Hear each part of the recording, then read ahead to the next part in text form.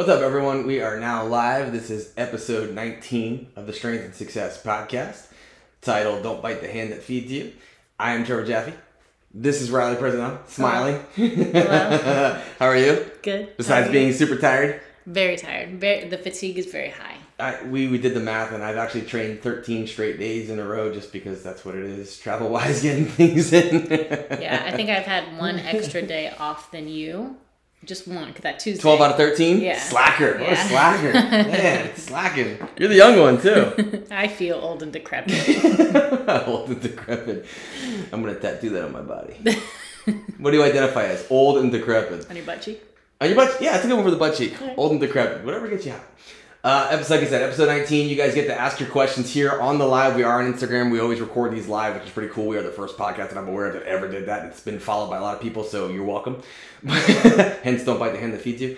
But we have questions that people have sent to us within our stories, because we always put a Q&A up the day before. People can always leave questions here on the live. We will answer them both. Usually a little bit more detail we get to when we're talking about them, as opposed to just typing about them in a paragraph or two. So we get to be a little bit more detailed. And we wanted to talk about Don't Bite the Hand That Feeds You. This came up as a discussion topic because I will usually put on YouTube sometimes in the background while I'm working and put educational material on. And Dr. Anthony Horschig, which is known as Squat University, came on. And Riley had asked me... Wait, is his name Aaron? It's Aaron. You said Anthony. Oh, did I? I'm sorry. Aaron Horschig. Yeah. I have both of his books. The second one's better than the first one, just being honest there. The first one's basically just a ripoff of Kelly Starrett. The second one has a lot more detail and information, but Rebuilding Milo is his second one, much more thorough. Don't waste your time on the squat Bible. Stupid. But she said, do you agree with all the hate this guy gets? And that kind of got my wheels turning, and I'm like, there are times where I've strongly disagreed with Aaron Horschig with some of the statements he made. Of course, he made that lifter A, lifter B statement, which was very famous. And in his mind, he was looking at movement quality. Mm-hmm. But when it comes to the platform, lifter B is going to have a much bigger, better total. And that's what counts in this sport. And that's what you have to look at is the context of the message and where he's coming from. He's a doctor of physical therapy, so he's looking for movement quality, not necessarily the most load moved. However, he's worked with a tremendous amount of strength athletes, including World's Strongest Man, Martin Lingus? I think that's how you Lightus? say it. I don't know. I'm sorry. Martin something. But super duper strong dude. You've just seen some videos with Donnie Thompson. He's worked with other people getting it back to the platform in a tremendous fashion. One thing that he does that we also do is we put a lot of information and educational material out there. And sometimes people will rip on it or rip on you, and that's fine. I can take that. I have thick skin, and I'm sure he doesn't give a shit either. I promise you that. But I always look at it as like, you don't have to agree with the message to listen to it. Yeah. And you don't have to necessarily take it as your own opinion just because that's his or his viewpoint. You're going to look at it, you're going to listen to it, you're going to test it, you're going to apply it, and then see if you agree with it, rather than just straight bite the hand that feeds you. Because the fact that he puts so much information out there, and he doesn't have a membership site, he doesn't have a shoe to sell you, he doesn't have a shirt to sell you, he just has books, and all he asks is, if you like my material, please buy my book and learn more. That's pretty great of him to actually do that. That's pretty awesome, whether you agree with his tactics or not. And one thing he also does is he backs up a lot of his claims, both with social proof of the athletes he works with. And in his book, his second book anyways, he lists a tremendous amount of studies and resources saying, hey, this is why I think this information is accurate. Here's studies to back them up. Mm-hmm. Not just, this is my opinion, this is what my coach told me. Here's actual scientific data to back up what I'm saying. Mm-hmm. We talked before about like being a filter, not a sponge. Yes. And how, just because someone puts out information, you shouldn't always just readily, easily absorb it and take it as gospel. You should be a filter and decide like, okay, is this applicable for what I'm looking for? As a coach, like, is this applicable for the athlete? Is this applicable for my program? Is this applicable for the goal? So that's where you have to be a filter rather than just a sponge. Like, obviously take in the information, but learn how to apply it and to know when it's going to be beneficial or not. And like, that's kind of the point that I was getting at with a lot of his posts, is that, ever since he made that, I mean, I'm sure he's made posts that piss people off in the past, but it seems like ever since he's made that lifter A, lifter B post, people, no matter what he posts, jump down his throat and they're like, you're fucking wrong. And it's like, he could be like, the sky is blue, and people will be like, absolutely not, I think the sky is green. Yeah, and you're a quack. Yeah, and it's like, it's they like, hate him more than they hate the information. They almost like have a bias against him now because so many people jump down his throat about that one post that they now are biased against everything that he says, and they're hating on him for everything that he posts. But yeah, I've seen plenty of really shitty powerlifters make really shitty opinions on the internet, and people are like, "Yeah, well, that's his opinion," and it's like, why is that okay, but his is not? Tasha's on here, and she works with John Russin, who gets the same amount of hate. And John has more programs he sells. You know, he's got certification, he has books, and he has programs and courses. But the same kind of thing is you know, not everyone's going to be right all the time. But if their aim is to help you and to add value, accept it. Don't hate them for adding value. And that's usually what happens. Is there's a certain like in-club coach or an in-club lifter who thinks they know everything, and somebody has a contradictory opinion, so they automatically hate on them. Yeah. And it's like, dude, where do you think you got your information from? Well, it's like with Aaron, he's also like he's generally a Gen Pop guy. Like he's obviously worked with powerlifters or whatever. So when like that post specifically, he's probably talking about how movement quality is more important to him specifically in a Gen Pop situation. But because there are powerlifters that follow it, and you know, powerlifters are one-track mind, and they're relatively one-track mind and closed-minded, they're like, well, this is the only way that it should be. It should be lifter B only. And it's like, yeah, for powerlifting, but not necessarily for Gen Pop.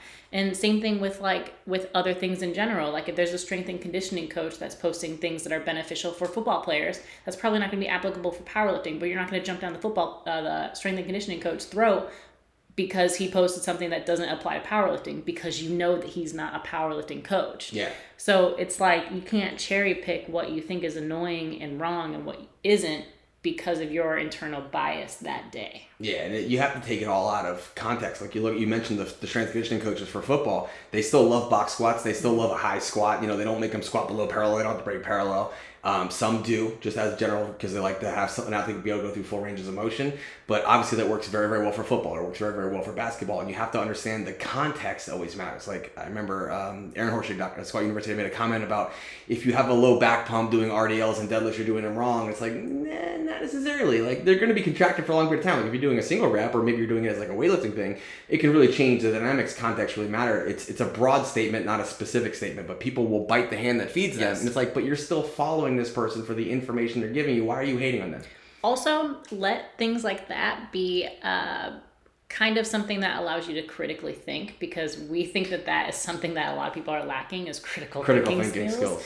And you know, like if you read something, don't just be like, oh yeah, that's true, or oh yeah, that's wrong. You know, like think of like really actually legitimately think about what it is that you're reading and think, does this apply to my specific goal? Right. And if you are struggling to critically think on if that's correct or not, you probably need to do a little bit more research or be a little bit more well-informed about things. But with the internet, we tend to lack a lot of critical thinking skills because we're told, think this way, not this way. Think this way, not this way kind of thing. It's just like a black hole for like information and opinions. You know, it's a black hole for opinions. It's a lot easier to hate than it is to listen. Mm-hmm. And then we're all preaching tolerance, but at the same time, we're fast to jump on someone or hate when they have a different opinion. It's like, wait a minute, it's just an opinion. It's like Instagram was like Wikipedia when it first started. Like, you know, like everyone was like, don't trust Wikipedia. Anyone can put any information up there. Well, Instagram is now Wikipedia, where anyone can put any information up there. You just have to decide what is accurate and what is not accurate anymore. So use your brain. A little bit. Independent thought, but always test and apply and see, rather than just jump to a conclusion where it's popular online to shit on someone, so I'm going to shit on them too. Like, do you even know?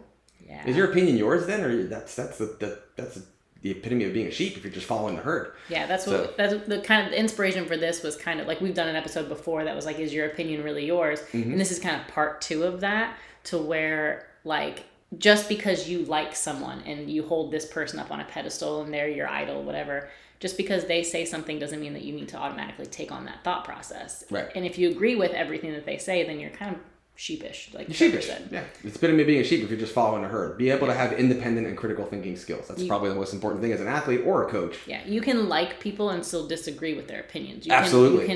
You can think that someone is very strong and intelligent and disagree with their opinions, and it's okay. But also don't be a dick when you do disagree with their opinions. Riley tells me I'm wrong all the time, and then we have to go to Google. I was right yesterday. You were right. I was right about Black Betty lyrics. Black Betty lyrics, Bambalam. Bambalam. I thought it was Bamalam.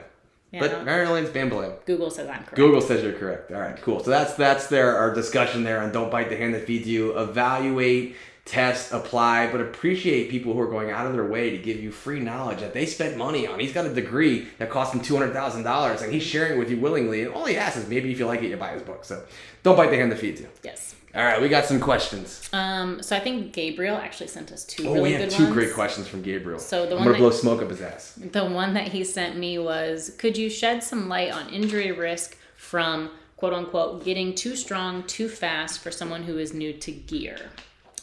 Meaning steroids. It is a great question. And without getting too scientific here, the rate of protein synthesis affects the muscles faster than it does the joints as far as the tendons and ligaments. So what often happens, because you do see an injury rate that's significantly higher in the untested side. And people will argue if that comes from the massive water cuts and water manipulations that people do, because you can't do that when you have a 2-hour weigh-in, or if it's from the hormones and the substance. And there is some science showing that people who will use like anti-estrogens and estrogen blockers and diminish estrogen too much are at higher risk for muscle tears or injuries. You know, people who use certain substances like letrozole, Caber and stuff like that, because it can dehydrate the joint itself by minimizing estrogen. So you do actually need some estrogen. And that is a question, is are people disrupting their hormone balance by doing that? Or are they just getting so strong so fast that the tendons and ligaments can't keep up because they don't grow at the same rate the muscles do when you're on, you know, performance enhancing drugs. Mm-hmm. So that is a great question. It's one of the reasons why I don't push athletes fast. When they tell me they're starting a cycle, I still start them slow and come up slowly with them and progress them over time and save that day, that opportunity for the biggest lifts in the meet. There's no point in taking in the gym. And like you've noticed that when there's a higher rate of injury when somebody is on performance enhancing drugs, or anecdotally anyways, I don't have any data to back that up, it just seems to be more the case. There's no reason to push them that hard in the gym that fast, because what they lift in the gym doesn't matter. It's what they can lift on the platform. Mm-hmm. Gabriel's someone who works with me, so he can tell you I don't rush the process. I build over the long term, and then we keep staggering, keep building, because it's a long-term sport. If he manages to gain 100 pounds in this meet, and then he's got 6 months before the next one, he manages to gain another 50 and 70, that's 150, 160, 170 pounds on his total in a 1-year period. That's phenomenal. Anybody would love that, especially the more advanced and the more strong you get. Getting 150 pounds in your total is significantly huge. He's already an elite level lifter. He'll be competing in the hybrid meet on the Invitational Day. Actually has a meet coming up in September, I believe, and then of course in February. So that is something that you definitely want to be concerned about, is not pushing too hard, too soon, too fast. Just because you have that strength there doesn't mean you need to express it in the gym. Yeah. Fatigue has to be managed the exact same way. So, you know, just because you feel like you're Superman and you're invincible doesn't mean that you can go 12 weeks without deloading. Right. Like, you know, if someone is just starting, I'm probably going to keep them on the same type of deload pattern because that's kind of what they're already used to. And it also is like really important to understand auto-regulation as a lifter too. Most people don't understand this until they get like later into their career and like, you know, like RP and RIR and like things like that. But like understanding actually how your body is feeling. Like we were just talking in the car today about like how tired we are every morning. Yep. And I was like, you know, it's probably from fatigue. And then we were like, oh, wow, 12 and 13 days of training in a row. Yeah, it probably is fatigue. Yeah. So we have a rest day tomorrow, thank God. Yeah. So it is a lot of fatigue management. Like just because you get on gear doesn't mean that you're going to be able to lift heavy all the time, max 100%. Whatever, without deloading at all. So someone who's starting new, I'm not going to change anything about their deload schedule. They may be able to lift more weight, but they're probably going to deload the same. Like Trevor said, not rushing the process, you know, not pushing them to 100% maxes every single week just because, oh, well, I have this magic pill that's going to make me stronger now, or magic serum, whatever, to make me stronger now. Like that's not exactly how it works.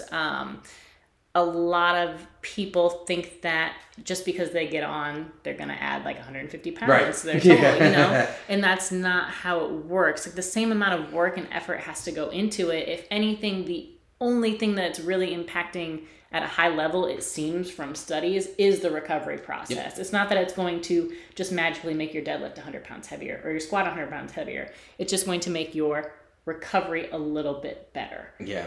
And, you know, the outlier is going to respond a lot better than the everyday individual person. You can tell you're the outlier if you've partied really hard on Saturday night and stayed out till 4 a.m. and PR'd your bench on Monday. You're an outlier. Yeah. If you partied really hard on Saturday night and you felt like shit on Monday, you're just like everybody else. Yeah. So you're gonna get the average result that everybody else gets too. It's not a magic. It helps, but it's not a magic bullet like Riley's saying. So it's not gonna instantly add an amazing thing. It's kind of like wraps. People are like, oh, I'm putting wraps on. We got 100 pounds on my squat. No, you're not. You gotta learn how to use them. honestly, beginners even think that about knee sleeves and wrist wraps. Yeah. You know, like those things aren't going to add to your total the same way. They're a support system. It's always a process. Yeah. Yeah. So, and you're not going to be able to rush this process as much as you want to. It's going to take time. It's a slow journey. You're always refining things. You're always learning things. You're always collecting data. It's a slow process. Yes. Okay. So next question is, do we have one in the chat? Yeah. So Jules asking a question. Do you ever choose for athletes for wraps? What is your observation so far in coaching career? Even if it's a personal choice, when is a good time to choose wraps? And no. My job is to facilitate an athlete's goal. Our job, I should say. Our job is to facilitate an athlete's goal. It is never the coach's job to tell them where to compete, when to compete, or how to compete. If somebody tells me they want to do gear, like multiply, single ply, cool. I'm not going to coach it, but I'm not going to tell them not to. If someone tells me they want to compete in wraps, cool. I'm going to coach that. It's a raw lift. I'm going to compete them in wraps or in sleeves, or they want to do this meet or they want to do that meet. It's never my job. If I think it's a bad idea, I will usually let them know, like, hey man, you just competed last month. It's probably not the best timing. You're not going to see a tremendous amount of progress. You've already been breaking down. Like, I will make them aware of that and say, in my opinion, it's not the most ideal scenario for you to compete at that meet. However, I will never choose a goal for an athlete because it's not my job. And if the athlete themselves haven't chosen the goal, they're not going to work towards it. Yep. If you're picking or determining the path for the athlete, first, you're an asshole. But sorry, no apologies there. Second, they're not going to work for it because it's what you want, not what they want. Yep. And that's where the mental aspect comes in with coaching is if they don't want it, they're not going to earn it. Yep. Really, really important to understand that. So sometimes, and more often than I want to admit, that's really what happens when an athlete isn't seeing progress is because they don't truly want it, which means they're not doing everything they possibly can to achieve it. Yep. That's a hard pill to swallow, and most people don't want to be that honest with themselves. But I agree 100% with what Trevor said. Like, I will never choose the lift. I'll never choose that they compete in wraps. The only thing that I ever, when someone gives me like meets, for instance, Dawn a couple months ago, she wanted to do a meet, and I was like, okay, that would make 4 meets in 12 months for her. Dawn is a master's lifter. Dawn has had a couple injuries, and I'm like, 4 meets in 1 year is kind of a lot. She wants to be in wraps for all of them because she doesn't want to compete in sleeves. Like, that's kind of a lot of overload. I would prefer that you didn't. If you could pick the most important, I think that would be better for your longevity in the sport. And she was like, oh wow, I didn't even realize that would have been 4 meets in a 12-month time span. So sometimes, yes, I'm not going to tell her that she can't do it. If she wanted to absolutely do it, we could have, but I just thought it was a bad idea. Yeah. And she was like, oh, I didn't realize it was that many. So I will always ask that question. I kind of try to look at that scope of things. Also, if someone wants to compete in wraps, the one thing that I'm going to ask is, are you self-wrapping or do you have someone to wrap you every single week? Because if you don't have someone to wrap you every single week or you're not self-wrapping, competing in wraps is going to be a really challenging thing, because if you have no one to wrap you every single week, you can't adds an compete in element of wraps. stress. Yeah, I've had athletes do that where someone who's typically wrapping their knees doesn't show up and they freak out. They don't know how to self-wrap. And then I have other athletes like Danny Vicintic who completely self-wraps, and Phil Herndon completely self-wrapped. And so, you know, it eliminates that stress. It adds more stress to them as far as wrapping because the hands get tired, but they didn't have to rely on anybody else for the entire prep. So unless you know how to self-wrap really well, you have to make sure you have all your ducks in a row when it comes to competing in wraps the whole time. Absolutely. And that's why I don't necessarily say you have to compete in wraps or you need to grow to wraps. It's when you want to, because then you're going to earn it. Then you're going to work for it. Yeah, it's a choice. Garage Gym Daddy 220. He's in Florida somewhere. I don't remember where. AC in garage or man up without it. Man up without it. If we work out in the garage, there's no AC and the door's open. It is probably 100 plus degrees in there with the Florida humidity. It does suck. Although the best part is like you warm up fast. But after like an hour being in there, yeah, it does suck after an hour being in there. Now, truth be told, if I don't have the cats here, my son's cats, I will open the door to the house and leave the door to the garage closed so the air can kind of push its way in there slowly. Even then, I would still say it's pretty probably warm. in the 90s. Yeah, it's pretty warm, but like it's not as humid that way a little bit, but it's still pretty warm. I've had garage AC before where I kept the garage door closed and I had an AC vent cut in there. That was spectacular. It was really, really nice. But ultimately, a lot of meets in Florida are in like these warehouse open style gyms and they get hot. Like Jordan's meat gym, the showcase, it wasn't exceptionally hot out, but it got hot in the gym because there was no AC and there was a lot of people in there. So if that's the environment you're going to compete in, it might as well be the environment you're going to train in, because a lot of people who weren't used to that started fading. We saw a lot of people missing deadlifts because they were fading by the end of the day. But if you're used to it, you're not going to fade because you know how to hydrate, you know how to prepare for it. It doesn't shock you as much. It's like when people compete it's like players that lift play at Death Valley. Yes. When they go anywhere else, it's really easy for them. And then that is the most intimidating stadium. I couldn't believe it when I drove by. I'm like, wow, that really is scary. I personally, like, as much as it is draining, like, I do definitely, like, fade really fast. So I have to, like, hydrate a lot and get a lot of carbs and everything in. But as much as, like, that sucks, I prefer the heat because I'm like a lizard. I'm like cold if it's lower than, like, 75 degrees out now. So I like the heat. So I say man up. Florida. Adapted. Frankie Fresh. I don't know if I understand this question, but I'm going to try. How much should I worry about having my greens, and can I just drink Bolt House? I don't know what that is. It's like a smoothie thing. Oh, and can I put whiskey in it? The micronutrients are super important. Mm-hmm. We need them. We need things like calcium, magnesium. They're very responsible. Calcium is responsible for muscle contraction. Magnesium is responsible for so many different enzymatic conversions, like 300 different enzymatic conversions in your body. It helps regulate your hormones, like your thyroid and stuff like that. So absolutely, you should be having some source of micronutrients, whether it is a multi-mineral, multivitamin pill or a green supplement or so forth.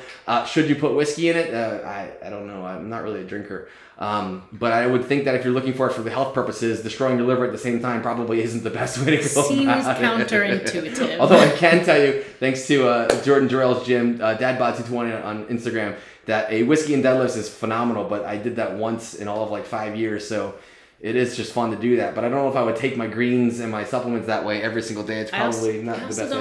I don't know if greens and whiskey is even going to taste good. That sounds awful. Anything in whiskey sounds awful, actually. Yeah, gross. Okay. I felt a pinching sensation around my axilla when benching. Is this common or cause for concern?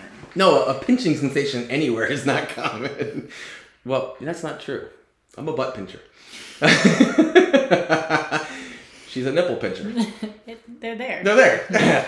No, a pinching sensation when you're lifting is not common. Is it cause for concern? Depends upon how uncomfortable it is. You know, it could be a small strain. Like when you were benching, you felt that. You could be a small strain in your lat or in one of the rotators, like the teres minor or Spanish, which are external rotators. I would be aware of it, but I would be hesitant to say to be concerned about it. Because if it's very mild and it just happened one time and it's not continuously happening, it's just a strain. If it's something that happens every single time you bench and it's really uncomfortable, then I would be a little bit more concerned about it and maybe seek an evaluation from a clinician like a physical therapist or a chiropractor and see if there's something in there like a shoulder impingement or some type of mild tear or strain that you need to be more aware of that requires corrective exercise. But, you know, if it's one of those things that just happened one time when you're pressing, I wouldn't necessarily be concerned with it. It's probably just a little bit of fatigue or a poor pattern and you managed to strain something. Yeah, if anything, I think we talked about it last night. It could either be an over-tucking or a lack of depression, like a lack of shoulder. A lack of depression in the shoulders, yeah. So someone strains a high lat insertion. Yeah, so let's see. Should feet be closer or further away from bench for leg press for engagement? Wait, sorry. Hold on, I messed that up. Should feet be closer or further away from bench for leg engagement for press? Okay. So there's never going to be a right and wrong. I have seen people post that everyone should bench with their feet flat. And I've seen people post that you're stronger with your feet tucked.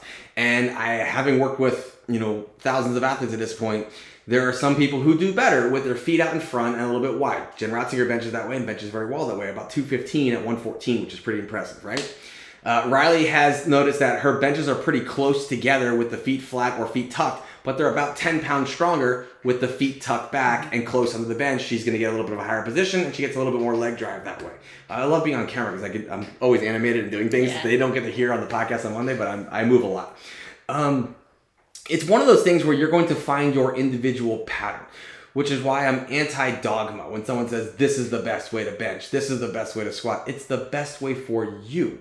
It's not going to be the best way for everyone else. And unfortunately, this is a trial and error situation. Mm-hmm. If you compete in the USAPL, you have to have your feet flat, but it doesn't mean they still can't be tucked back and flat. Some people tuck them back. Marissa Inda is a great example of that. She's a great high arch. Her feet are tucked back and flat. And then the polar opposite of that, who still has an amazing arch, is Sean Noriega. His feet are all out in front. He pushes out in front so we can get constant leg drive pushing back into the bar.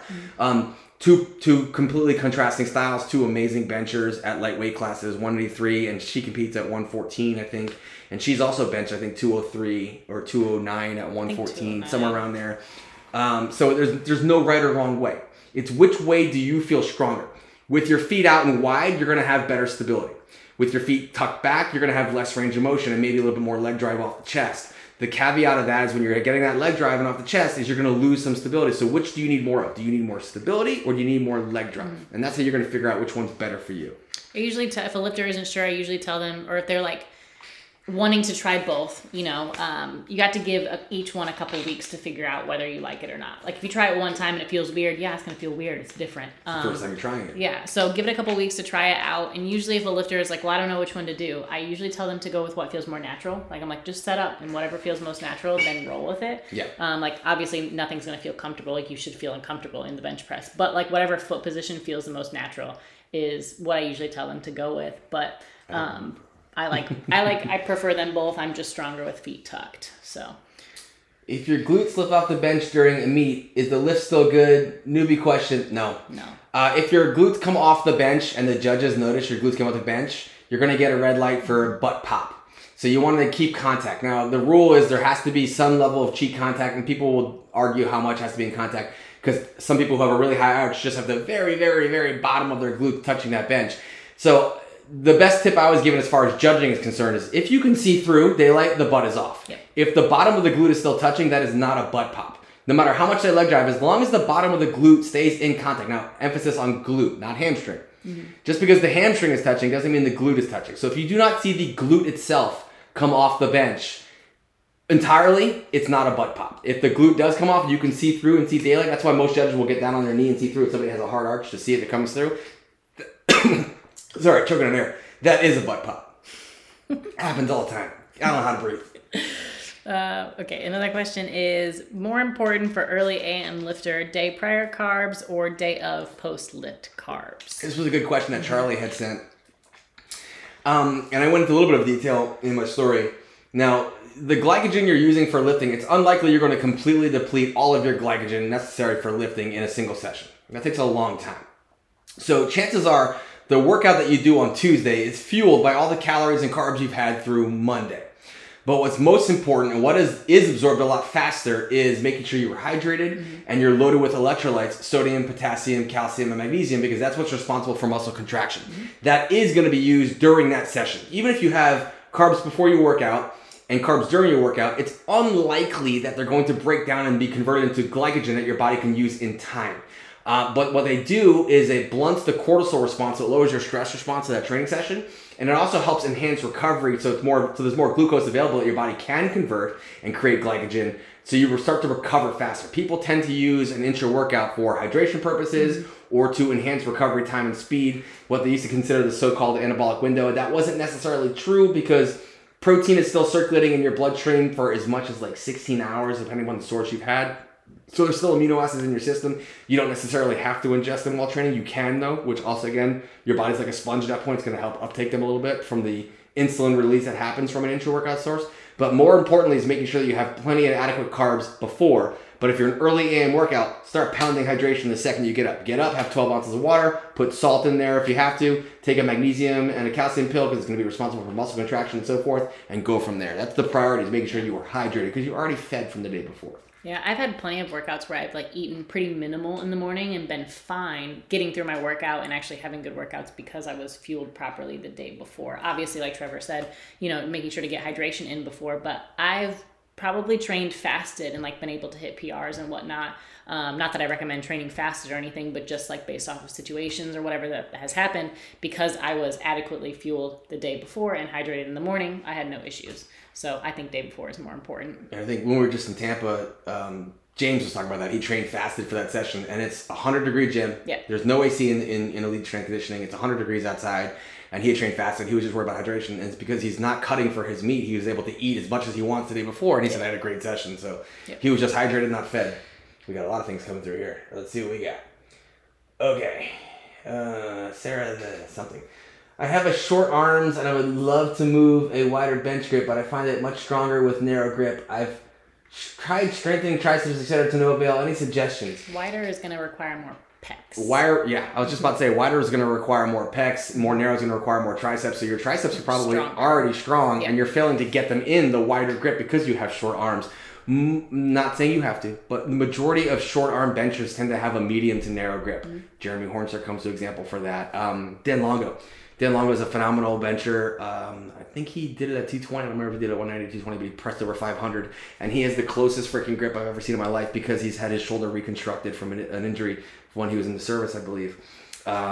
There's a 198 right now who, Drake Stevens, I hope I pronounced that correct. He benches like damn near 500 as well at 198, also relatively medium grip. So the shorter arm lifter usually benefits from the more medium to narrow grip. I'm saying usually, it doesn't mean you have to. But that's because you are probably having strong triceps that you can drive into the bar. The wider you go, the more you're going to be reliant on pec strength and the less reliant you're going to be on tricep strength. If you're already strong at the grip that you're at, I would recommend just continuing to get stronger at that grip, because if you're trying to go wider and it's weaker, the shorter range of motion isn't benefiting you because your pecs aren't strong enough. But with the closer grip, I had the same kind of problem. I have long arms, so I would love to have a shorter range of motion. But the wider that I go, the more of a struggle that I have. So I do much better with a more narrow-ish grip than most. So I would say if you're already strong at that position and the ladder is weaker, there's no need to switch it. All right, this is a good question from Kyle. Initiating the squat from the hips versus the knees. What are your thoughts if you have it? Okay, so this is a great debate. I shouldn't call it a debate, but it's more of a reflection of the times, right? A majority of the lifting advice that's still out there comes from the multiply world because Raw really just kind of started 11, 12 years ago. It was all single ply and multiply up until that point from the 80s on. So it was 30 years of multiply or geared lifting. And geared lifting, the tendency was to go wider and wider and wider with the stance and sit back more and more and more and more because you could ride the gear. So they would always focus on breaking at the hips first. When Raw started and people had to hit depth without the gear, it became pretty apparent that breaking at the hips and standing wide made it much more difficult to actually hit depth without the gear on and have any usable strength to come up. So stances began to narrow and people began to break more at the knees first, like an Olympic weightlifter, because weightlifters were squatting incredible amounts of weight, high bar, but they have an oscillating barbell. They can ride the rhythm of dropping down and coming up. As usual, there's a middle ground somewhere between the two. Most often, it's ideal if someone can break both at the hips and at the knees simultaneously. Mm-hmm. Some people, depending upon their proportions, like a very long, tall lifter, is going to need to segment where they hinge the hips back first and then allow the knees to go forward. And other people are reversing that. If they're very, very short and stumpy legs, they can just go forward with the knees and not break at the hips at all. Not that he's stumpy legs, so sorry, I apologize. But John Hack is someone who's a great example of high bar, knees forward only. There is no hinge in his squat whatsoever. He's completely knee driven. He squats like a weightlifter, just a little bit wider and in heels to get the depth. He's a great example of that. Now, he's an outlier to some degree, so I'm not saying you should follow his pattern. But what I'm saying is there's always a middle ground based off your proportions. If you're long legged, you probably should focus on the hip break. If you're shorter leg, you should probably focus on pushing the knees. The wider your stance, the more hip hinge, the more narrow your stance, the more knee drive. But ultimately, somewhere in the middle of breaking knees and hips simultaneously is going to be best because then you're not losing the rhythm of the squat itself. Yeah, it's less about choosing a side with one of those and more about fitting it to the lifter's morphology. I wouldn't do, my legs are very long. I would not do very well if I only broke at the knees. Like, I would get not close to depth at all. So yeah. I have to hinge. Have to hinge. Yeah. All right. That's a great question, Kyle. Because it's one of those where he trains in a gym where they're predominantly multiply lifters and they're going to have very different mechanics than a raw lifter would. All right, so another question. When is the right and wrong time to incorporate chains in training? When you're ready to look like a badass, incorporate chains. Now, accommodating resistance, whether it be through chains, bands, or believe it or not, through things like the slingshot, because that is a form of accommodating resistance because you're making it lighter on the bottom and so you can use more weight at the top. That's a form of accommodating resistance. They're when necessary and for what necessary. Like, what are you trying to achieve? They're great tools to train around an injury, that's for sure. So if like in the bottom of a squat, you're feeling a tremendous amount of issue, like a pain or an issue with the knee or the hips or whatever, putting a bunch of chain on there where you're mostly loading the top is going to make that a little bit easier so you can still get a training effect. The idea, though, is with the accommodating resistance of some kind, is that you're manipulating the strength curve and you're forced to accelerate that growing load as it keeps going to build speed or power. And that's the idea behind it. There are studies that show bands and chains do help enhance strength, but like anything else, it's in the short term. Like, you can't always use chains and expect to get that result. It's usually, that's why you usually see it in waves. 3 weeks or 4 week waves, small blocks where you have it in there and then you take it away or use it at times. In my athlete guidelines, I talk about if they want to use it, they can. I just have to incorporate to the weights about even. So if it calls for 75% for 5x5 and it's 75%, they can load 70% of bar weight and 10% chain weight, so it actually equals 80% at the top, and the middle range is going to equal about 75%. Yep. So if they ever want to incorporate that in, they can. Now, 9 out of 10 lifters don't read the guidelines that I put for them, so they're like, when can I use it? I'm like, you can use it any fucking time you want. It's in there. Yeah. There are times where I will program it if I need a lifter to work on something, but it can always be used. Is it something that has to be used? No. Chad Wesley Smith never used accommodating resistance, and he broke the American all-time squat record at like 933 as a super heavyweight. So he's one of those that was more dealing with straight weight and just working on speed and power, and recovery was better. Everything works. Not everything works forever. Yep. It's not necessarily cooler or better. It just sometimes is more useful for whatever you need to get at that moment. As far as accommodating resistance goes, like most people use it for speed work, right? But you should be aiming to be fast all the time. So if the only time that you are focusing on moving with intention and speed is when there are bands or chains on the bar, you're kind of missing the point of training in general. I'd say it again. Which part? The whole sentence. If you're only, I don't remember now. If you're only moving fast and with intention when you have bands and chains on the bar, then you're missing the intention of training in general. Like every raw rep should be fast. It should be fast. Yeah. So, if and Frankie actually had this problem of being very complacent last week and non-aggressive with his lifts, and it showed. It was very lazy and lackadaisical. So if the only time that you are moving fast is when there's accommodating resistance on the bar, reevaluate your training in general. You should move a lot faster. But also, as far as accommodating resistance goes, I do prefer, just in like a general sense, I do prefer chains over bands, because bands provide a false sense of bar path and stability. So if people get so used to training with bands all the time, they're going to be used to that straight up and down kind of bar path that the band is forcing, right? Which most people don't entirely move straight up and down. Like, that's just not how most of us are built. Whereas the chain is going to provide some instability and make you focus on controlling that bar path, so that way it is more in line and more of a natural bar path for you while you're fighting the stability challenge. So like Trevor said, you can really use them whenever you want, but ask yourself why. Why, right. Yeah, as long as you're moving the weight with intent and fast, you're creating that power. And that's a great point with like banded bench. There's artificial stability. Mm-hmm. With banded deadlifts, there's artificial stability. So if you tend to lose your stability in the lift, it's probably not the best way for you to train, where the chains are going to move and slide a little bit, which force you to really focus on your stability. So all of you who missed your third attempt at a meet on a bench press and said, I just misgrooved it, maybe you should be taking a couple heavy benches with chains before the meet to build that stability up. Maybe you should misgroove it more. Force yourself to fight the groove. All right. Do you have many clients who respond better or only to train 3 times a week? Or I'm sorry, that's a little blurry. Do you have many clients who respond better or only want to train 3 times a week, or at most 4 or 5 times a week? Yeah, I have a few clients that, because of their life and their schedule, they had to switch to 3 days a week, and actually it's been better for them. Tong, who's in Tampa, Tong La, he's an engineer, and he's newly married, and he has a wife who wants attention as well, not just a gym, and he had to switch to 3 days a week, and he's actually been making tremendous progress.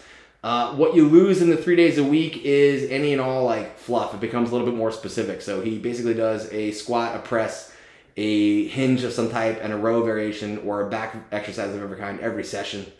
So something like that. But he's actually PR'd his front squat, he's PR'd his back squat. He just tied his best ever bench, but he moved it 10 times faster kind of thing.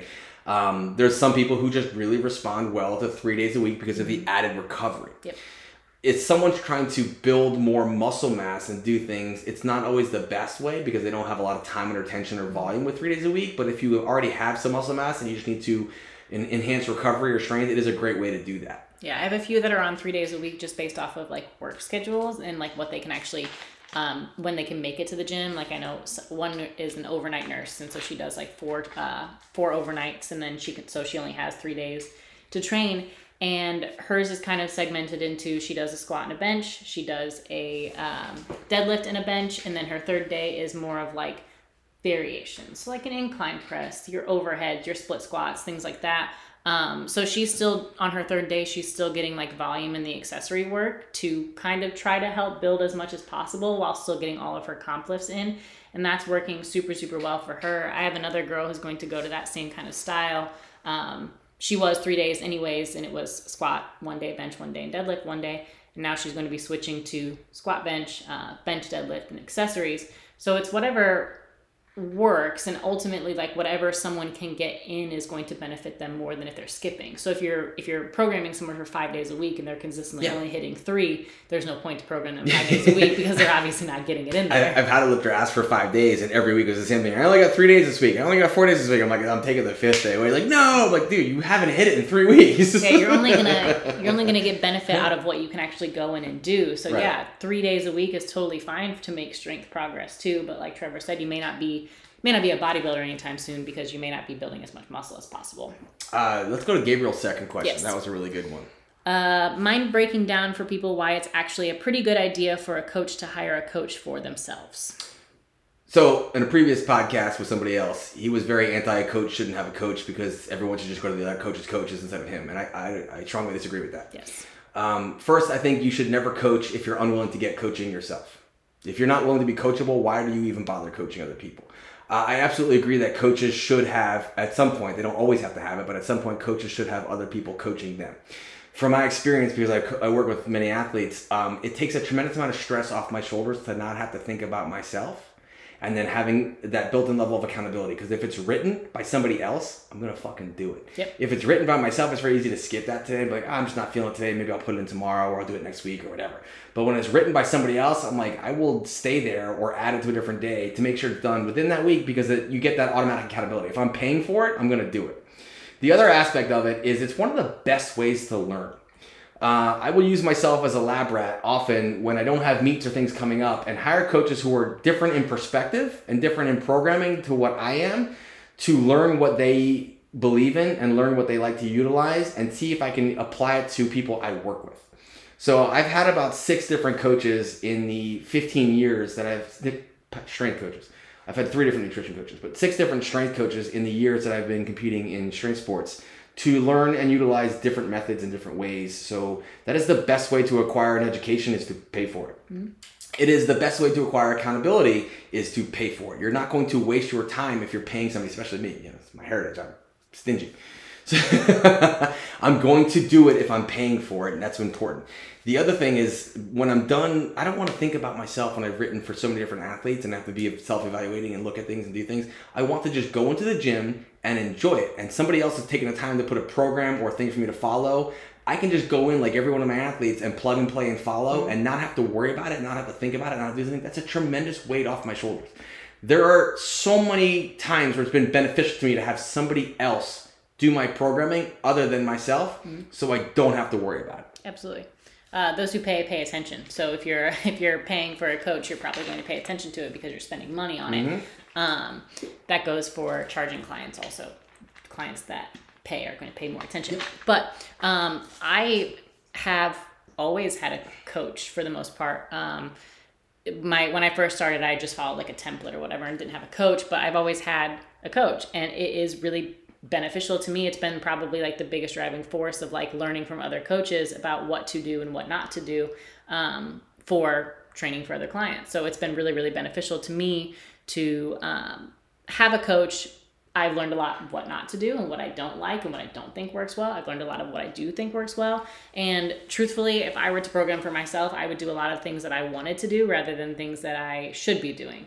Like I'm really good at like JM presses. I probably JM press all the time. I'm really good at, I really like deficit deadlifts. I'd probably be doing those pretty often. Are those things that I need? Probably not all the time. Right. If you're already good at them, it's probably not attacking a weakness. It's working on the strength that's already there. Right. So I would probably be doing a lot more of the things that I want to do instead of things that I need to do. And sometimes you need that little bit of like outside objective eye to tell you things that you're overlooking. Like it's like an oversight. Like we were just talking in the car about how training 12 or 13 days is an oversight on fatigue and everything. Like when you have a coach, they can be like, okay, well, this piece is missing, so this is what we need to add in. Like this little puzzle piece is what's missing, we need to add it in. Whereas if you didn't have a coach, you may overlook that because you're so hyper focused on yourself anyways that you're overlooking the major things that are yelling like in your face. Right. So I think it's I don't think there's anything wrong with a coach having a coach. Like that doesn't diminish your value as a coach to have a coach. I'm more apt to work with a coach who's had a coach or still has a coach than somebody who doesn't, because I see that as a sign of arrogance when someone's like, well, I don't need coaching. I already know everything there is to know. It's like the most expensive lesson you're going to learn is the one you refuse to learn. And that's usually what happens is when you think you know everything, you absolutely know nothing. The Dunning-Kruger effect. Yeah. So the more you think you know, the less you actually know. And the people who think they don't know enough, the imposter syndrome, usually know the most. So it's one of those where if someone's willing to have a coach or is working with a coach, I'm more apt to work with them as my coach because I know it's not just their opinion or their reflection or they know all. It's they're still learning. Yes. Because your opinions and your data and information available to you is always going to evolve. It's always going to change. The things we did 10 years ago, we stopped doing now. And the things that we did 20 years ago are just coming back and people think they're new. It's like, this is what we did 20 years ago. God, I'm old. What's old is new again and what's new is old. That's just how it works. Nothing's really new or been invented under the sun. Somebody else has done it or done it before or talked about it. Like we were just talking about, I'm a historian. She asked me about renegade rows yesterday, and I brought up John Davis, who I don't want to say invented the move, but he kind of pioneered them because he wrote the book Renegade Strength Training for Athletes. He dealt with extreme sports athletes, like BMX athletes, skateboarders, snowboarders, mountain climbers, stuff like that. And I had his book, I have it somewhere, and he was the one who kind of pushed for the renegade row. And then Mike Mahler, who was a kettlebell guy, who's now a hormone optimized specialist, was the big guy who started pushing renegade rows for MMA athletes. And it comes back full circle again. Now you see Dr. Andrew Locke including a version of the renegade row in his Locke 5 because of the way it works to multifidus. And so that's been around since 2001 that I'm aware of. And it may have even been around before that. But it's one of those things where people are like, oh, this new movement, renegade rows, and they have no idea where it came from. But I've heard about it since 2001. It's like, okay, so it's not really new. That's 20 years ago now, literally 20 years ago. And it's been around forever. And people are just understanding what value it offers. But it was probably ignored for the last 10 years until Andrew Locke started putting it in his warm-up. People are like, wait a minute, this offers tremendous value. Let's bring it back. And everyone's like, oh, this new exercise is great. It's like, it's not new. I love those. I asked about them because I was like, I've been putting these in people's programs. I just curious as to what other people think about them. Hence me always wanting to learn from a new coach. I like the way Josh put this question. Off in the shower one. Purpose of zombie squat for people that refer to it as Bruce Lee shit and haven't heard of them. I love zombie squats. Zombie squats is a form of a front squat where you don't get to hold the bar at all. So it really forces you to focus on the actual tension and bracing. And because the bar is not held in the actual hands, you can't cheat it. You actually have to depress the scapula down. So it puts you in the most optimal shoulder position, it puts you in the most optimal anterior core activation position, and allows you to take a full range of motion squat. So loaded. And loaded, yes. So a goblet squat, which does the exact same thing, you're only going to be able to load that as heavy as the heaviest dumbbell in your gym. And for some gyms, that's 65 pounds. For other gyms, it's 100 pounds. Some might go to 150. So you're only able to hold in a goblet squat what the heaviest dumbbell is. Yep. Josh is busy doing doubles at 275 with the zombie squat. That's a lot more load. So it's like zombie squat plus. Goblet squat plus. So once you've maxed out your goblet squat, you can then move on to the zombie squat, which teaches perfect squat mechanics, or ideal squat mechanics, I should say.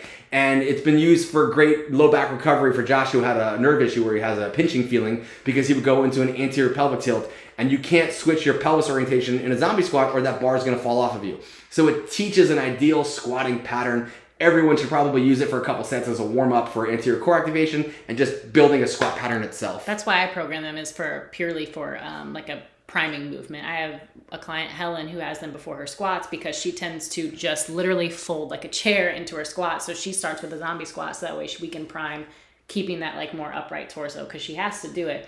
I'm not making her take it heavy. I'm having her do some reps in there so she can focus on keeping that consistent pattern. Yep. And then she goes right into her squats. And so she's already ingrained that pattern for her with her regular back squat. Which is why you always hear me pontificate position before power. Yep. Because if you're out of position, you're going to lack power. So you have to be able to establish the proper position to generate force. And that's why it's really important to always work those mechanics and do these things. And yes, some people might see them as rudimentary or different, but you know what? They usually aren't very good lifters, so I don't worry about their opinion at all. They're not working with high-level athletes. They're just stubborn, and they like doing what they do because it's easier for them. They put their pajamas on when they go to work. Pajamas. They're geared lifters that give him a bunch of shit in the gym about all this stuff and make him do for Raw. So if Jeff Bezos can still have someone manage his wealth, we should be willing to always have a coach. And that's exactly right. Jeff Bezos is the richest guy in the world, and he has someone who manages his wealth strictly so he can focus on other projects he wants to work on, like Blue Origin. Jeff Bezos, for those who don't know, is the creator and owner of Amazon, the majority owner of Amazon.com, which is now one of the largest companies in the world. I think it's second largest to Apple. He's a majority owner, and somebody manages his wealth, so he can focus on what's productive to him, which and so is he can focus on probably creating more wealth. Yeah. It allows him to focus on what he wants to. He doesn't want to focus on managing his wealth. He wants to focus on creating wealth, which he's much better at. So things like that. He's about to fly into space next week, I think, or something like that. So kind of cool. That's what taking that burden off your shoulders does for you. Yeah, you can go to space. Do you really want to go to space, though? No. No, I don't even think I want like to go to leaving space. the house. I don't even want to go to the grocery store. It's too far. Leaving the house is not the move. We don't like to do that. We went out to Treasure Coast today, and we left, and we were both silent. And we were like, oh man, going out in public is really exhausting. The sun is terrible. It's blinding. Plus, I had this horrible memory of the Challenger flight. I think I was 3, maybe 4 years old, when the Challenger rocket blew up and all the astronauts died in there, because in my school they took us all outside to watch the launch, because I'm in Florida and Kennedy Space Center is in Florida, and you can see the launches on a clear day, and we watched it explode. So I have no desire to go to space. Perfectly good in my car. Anywhere my car goes is where I want to go. If it requires a rocket, I'm not into it. All right. Do we have more questions? Probably, but I think it's been. Oh, is it time? Oh, look at that. We're just talking. I could also probably pee. Is it pee time? It's close to pee time. Drink hard, pee hard? That's right. All right, so drink hard, pee hard. Thank you guys for joining us. Thank you for dropping in questions. We always appreciate it. Please share it. We always appreciate that more too. And when reviews are cool Reviews are cool. 5-star reviews. When this is released on Monday, you guys can go to Apple Music and or the podcast site, whatever you go on, and leave a 5-star review. That would really help us and appreciate it. So awesome. Thank you guys for joining us, and we will see you next week. Bye.